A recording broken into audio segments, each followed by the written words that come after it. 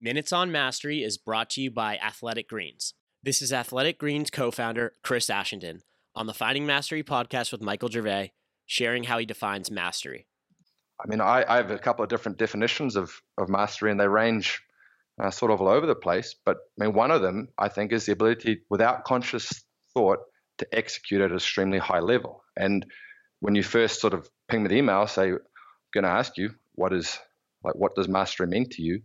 That was the first thing that popped into my head. And that could mean, so I've done a little bit of rally car driving. That could mean I'm not considering anymore how to execute this turn, that turn, anything else. I've gotten to the point that I can now drive this car largely by feel, and it leaves my brain free to think on strategy or outcome, which is far, far easier in terms of if you want to drive 2 or 3 corners ahead with your co-pilot telling you where you're going, and you're going at sort of that 95% of sort of max threshold, then this is much better than trying to figure out how to actually make each corner, because you'll go off the road really quickly. So I think that's one element of the mastery. And but I have to be very careful in that I agree with you about the people who truly do dynamically things outside the realm of comfort for most people.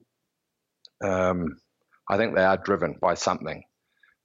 Insecurity, fear, dissatisfaction, something else that really pushes them through what most people would sort of stop at the hurdle.